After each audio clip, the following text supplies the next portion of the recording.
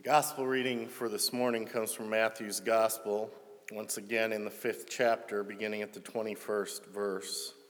We're still in the middle of the Sermon on the Mount, so Matthew wrote, Jesus speaking. You're familiar with the command to the ancients, do not murder. I'm telling you that anyone who is so much as angry with a brother or sister is guilty of murder. Carelessly call a brother idiot and you just might find yourself hauled into court. Thoughtlessly yell stupid at a sister and you're on the brink of hellfire. The simple moral fact is that words kill. This is how I want you to conduct yourself in these matters. If you enter your place of worship and about to make an offering, you suddenly remember a grudge a friend has against you, abandon your offering, leave immediately, go to this friend and make things right. Then and only then come back and work things out with God. Or say you're out on the street and an old enemy accosts you. Don't lose a minute. Make the first move. Make things right with him. After all, if you leave the first move to him, knowing his track record, you're likely to end up in court, maybe even jail. If that happens, you won't get out without a stiff fine. You know the next commandment pretty well, too. Don't go to bed with another spouse. But don't think you've preserved your virtue simply by staying out of bed.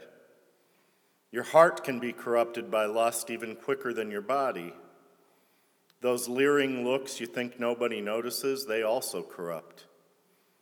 Let's not pretend this is easier than it really is. If you want to live a morally pure life, here's what you have to do. You have to blind your right eye the moment you catch it in a lustful leer. You have to choose to live one-eyed or else be dumped on a moral trash pile. And you have to chop off your right hand the moment you notice it raised threateningly.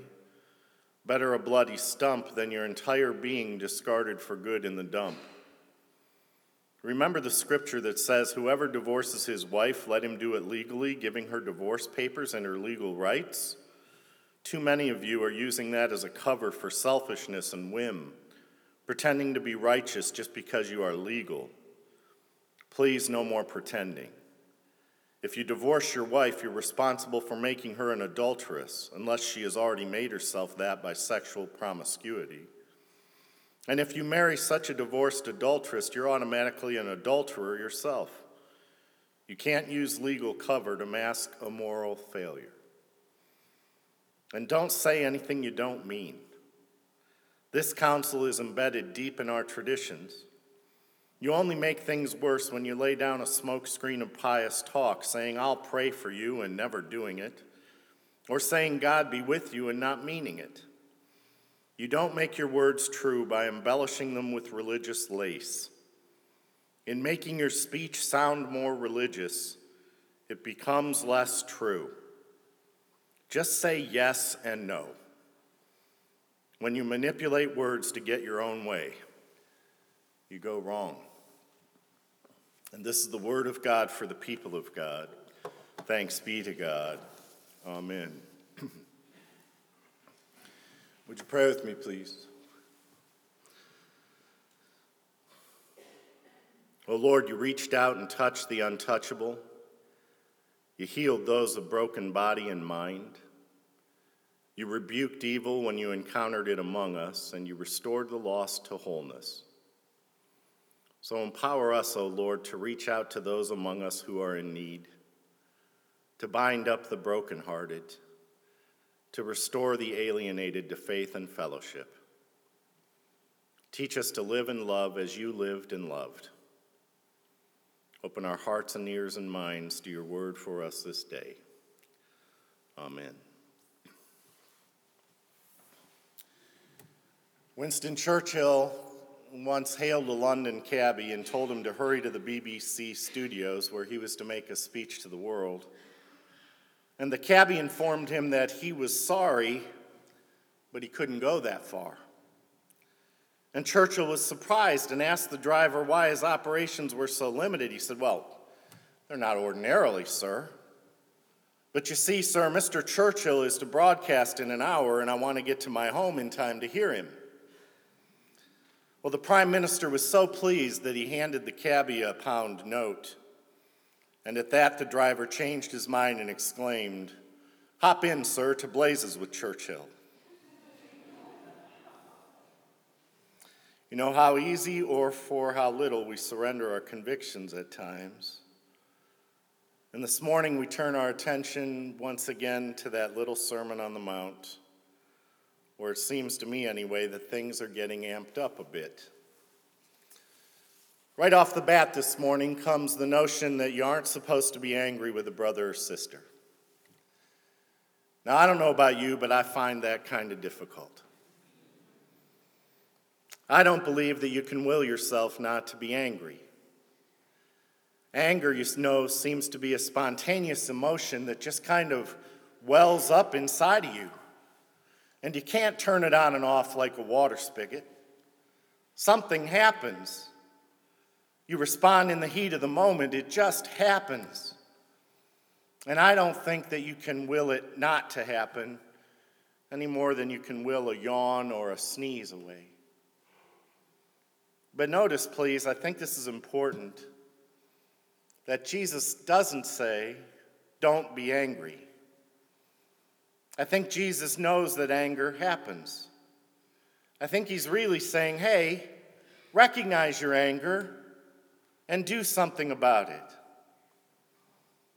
And with what's going on in the world today, it seems to me a good place to spend some time this morning. Sooner or later, something is going to frustrate you. A board of directors is going to make a decision that leaves you fuming.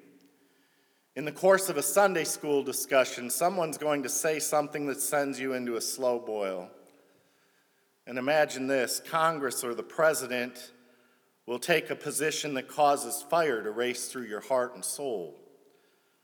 And sometimes your own ineptitude or insensitivity will make you so mad that you can hardly stand yourself. How can a person like me be so stupid? Anger is one of the most pervasive feelings in our time. I think many people feel powerless, unable to feel that they control their own circumstances. Kapow, they boil over with anger. Racial tensions are once again high. Tensions run high between citizens and their police. We talk about building walls to keep others out of here. And I don't mean to offend any of you, but the sound of Rush Limbaugh's voice raises my blood pressure about a good 100 points. What about you? What makes you angry? What happens to you when you become angry? What do you do with your anger? Are you angry now?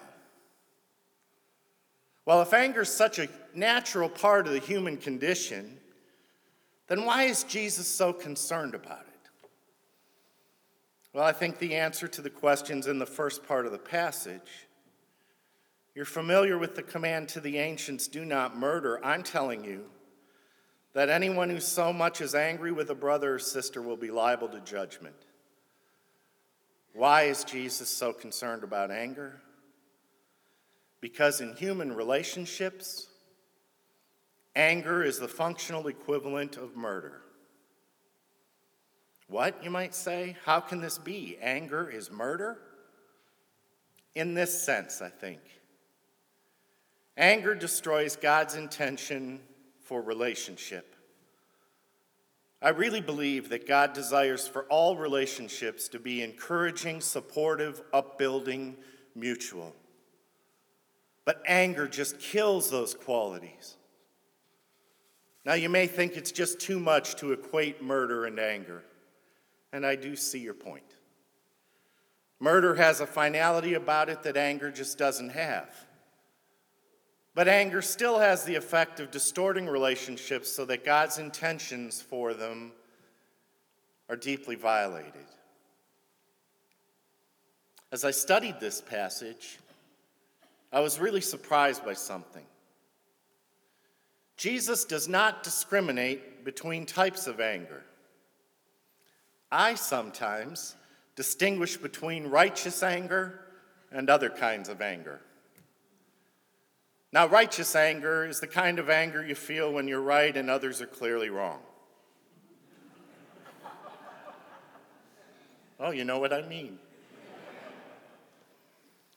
I feel righteous anger when I think of Congress refusing to lift an embargo on Cuba that continues to allow children to die for lack of penicillin. Many of my conservative friends feel righteous anger toward those who operate Planned Parenthood. But Jesus surprises me here. He makes no distinction between righteous and unrighteous anger. One viewpoint may be faithful and another unfaithful, or more likely, one may be a little more faithful than another.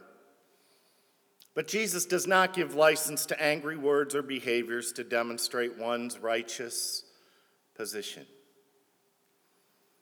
Jesus looks at anger from the perspective of those who are angry. If you're angry with a brother or sister, i.e., with a comrade in the Christian community, you will be liable to judgment. That is, if you're generally angry toward another person, you will be held accountable. If you insult a brother or sister, you'll be liable to court, and the Greek here is quite colorful. If you call someone Racha, the word Racha means empty, dumb, empty-headed. The difference between this case and the preceding one is that it's an actual demonstration of anger towards another person. The consequence becomes greater when you act out your anger towards another. And if you say stupid, you'll be liable to hellfire. In the biblical words, stupids acted contrary to the ways of God, idolaters, practicing injustice and exploitation. They live as if there is no God. To call someone stupid is a very serious matter. It is to judge them outside the range of God's love. The consequence? Consigned to the hell of fire. Now, in our neighborhood church, a person may not be brought to the council on the accusation of being angry with another person. And I imagine that some of you don't believe in a hell of fire, much less that you would be assigned there for a few angry feelings. But please notice the deeper truth of these ancient ways of thinking. Anger has destructive consequences on those who feel it toward another person or toward themselves. If you are angry at someone, your anger eats away at you. It murders aspects of your ability to function with yourself and with other people. And it murders aspects of your relationship with God. You need to do something about it. When I'm angry at someone else or at some situation, and honestly lately it seems I'm angry a lot, my stomach churns. I'm nearly always thinking about that person or situation. It's like my mind can play two channels at once. One channel focuses on the immediate task at hand, but the other channel is playing different scenarios of the situation of anger. What I said or what I did, what the other person said or did, what could I have done different, what would I like to say or do the next time I bump into that person. I am preoccupied by it. And pretty soon my guts are eaten up and I'm emotionally whipped, and I'm of limited use to God, to you, to my family, to myself. So anger's going to come out. We ought not to deny or repress it. If we do in one place, it just comes out somewhere else. We need to name our anger and to deal with it. And please, this day, come to grips with the fact that words kill. Once spoken, they cannot be called back. You can't cram them into your mouth again and wish that they had never seen the light of day. Think twice, speak once. Mean what you say, and be willing to own it. And don't be afraid. Amen.